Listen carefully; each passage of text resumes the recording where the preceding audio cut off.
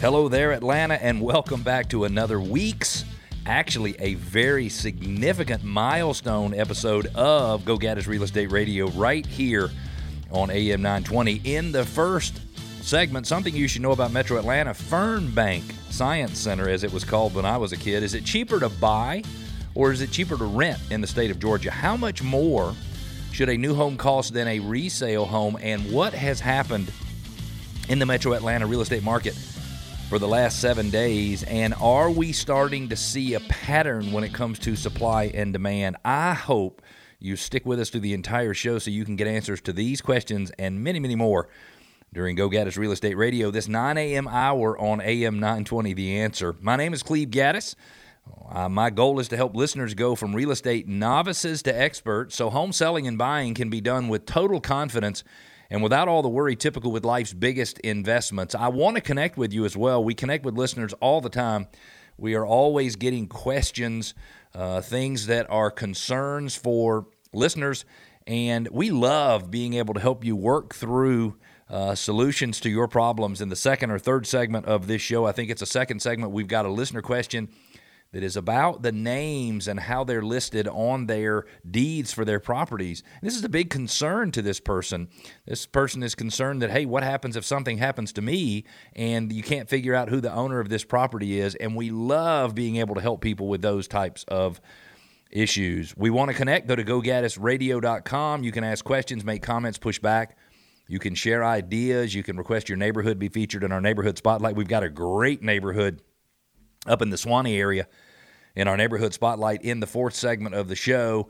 And you can also subscribe to our podcast. Why would you do that? Well, we think we give you great information on the Atlanta real estate market and real estate throughout the United States every single week, and we would love you to be a podcast subscriber. Let's jump right into our content, and the first topic of discussion in this segment is it cheaper to buy a home or is it cheaper to rent a home in Georgia?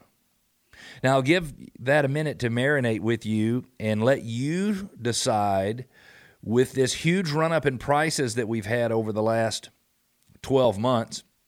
We've had a nice run-up in prices really for years and years at this point.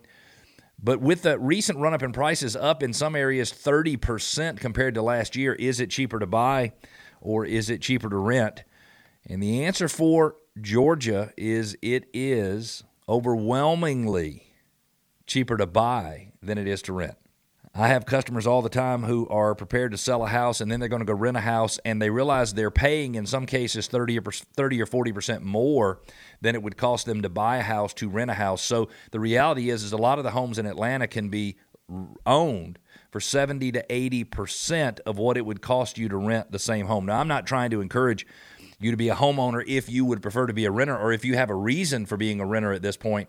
But I am letting you know that it is cheaper in Georgia to buy than to rent. The only two states in the southeast U.S. that are neutral, it's not cheaper to rent than to buy, are Alabama and North Carolina. On the entire eastern seaboard, from the middle of the country all the way to the eastern seaboard, Delaware is neutral. New Hampshire, it is cheaper to rent than it is to buy. If you look on the West Coast, however, it is a different picture. And if you're looking at it on a map, there are a lot of states. There are a total of 5 states: Colorado, Utah, Wyoming, Idaho, Oregon, and Montana, where it is cheaper to rent than it is to buy. It is neutral in South Dakota, Nevada, Arizona.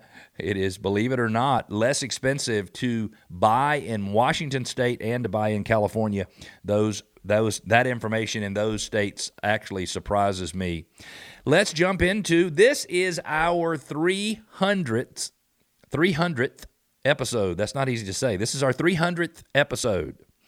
We have produced 300 of these shows in the last, let's call it, almost 8 years now. We probably have done more like 330 or 340, but we had some of them that we did that were never put in our numbering system. And so I'd like to say happy anniversary to Go Gaddis Real Estate Radio. We've been on 640 WGST. We've been on News Talk 1160, 1190. Gosh, I can't even remember. That's where we started. It's been so long.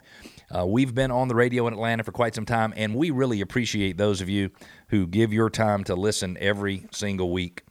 I want to recognize today is 9/11. This is the 20th anniversary of the terrorist attacks on the World Trade Center. It was Tuesday, September the 11th, 2001.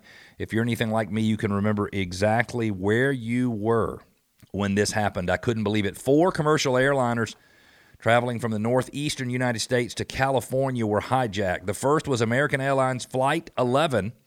It was flown into the North Tower of the World Trade Center complex in Lower Manhattan at 8:46 a.m. 17 minutes later, at 9:03 a.m., the World Trade Center's South Tower was hit by United Airlines Flight 175. Both of those 110-story buildings, both of those majestic buildings, fully collapsed within an hour and 42 minutes, leading to the collapse of other World Trade Center structures as well.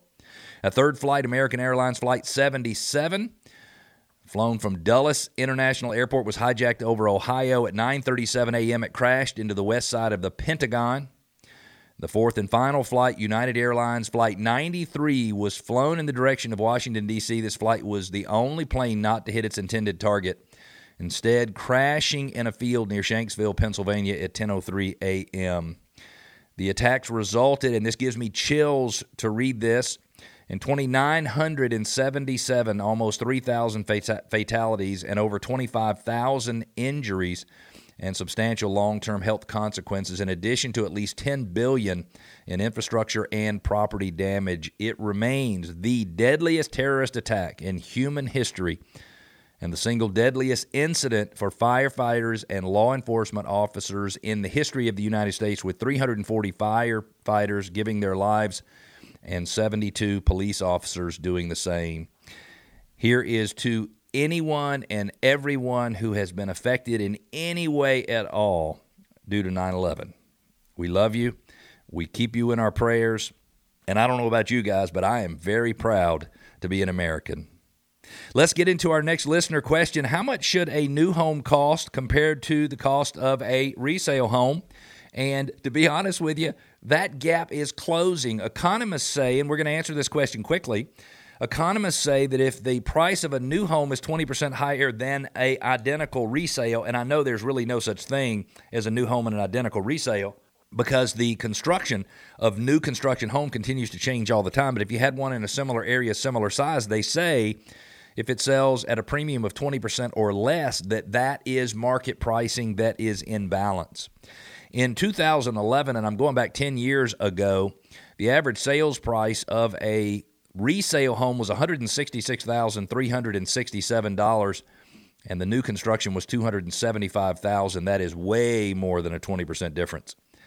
From 2011 all the way until today, the gap between the price of a new home and a resale, now it's because the newer homes are getting further out and they're getting smaller.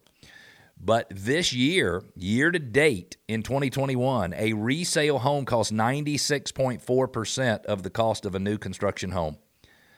The average resale home in Metro Atlanta, these are single-family detached, $411,533. The average price of a new home, $426,426. So there should be a difference of about 20%. There is not a difference of 20% at this point.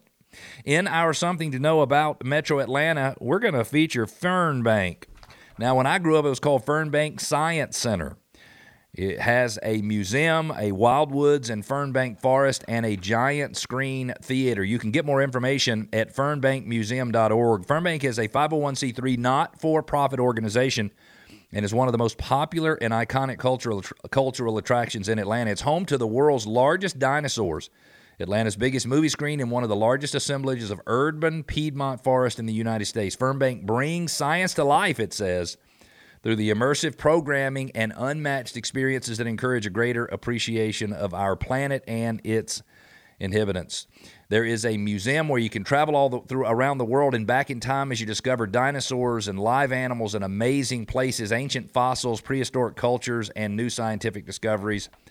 Wildwoods and Fernbank Forest, the greatest show is Earth as you explore 75 acres of wow, including outdoor exhibits, breathtaking walking trails, a canopy walk, native wildlife, and natural playgrounds.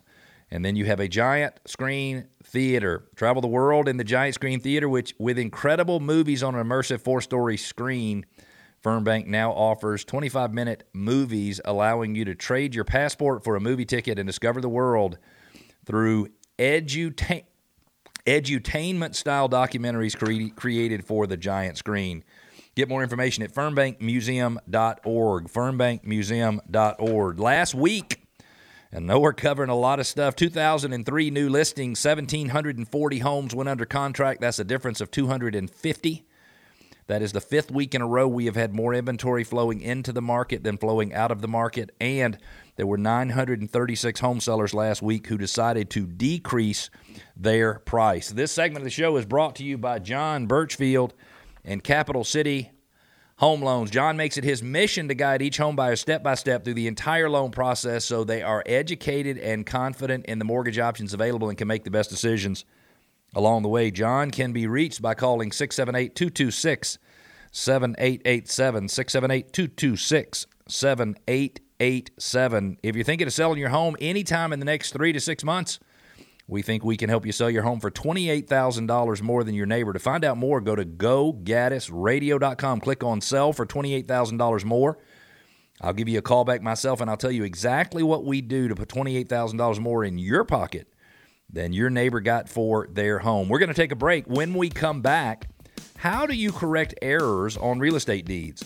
Should you even bother making a lowball offer on a home in today's market? Is a sign in your yard actually important when selling a home? We're going to cover these topics and more. Stick with us, because we'll be back.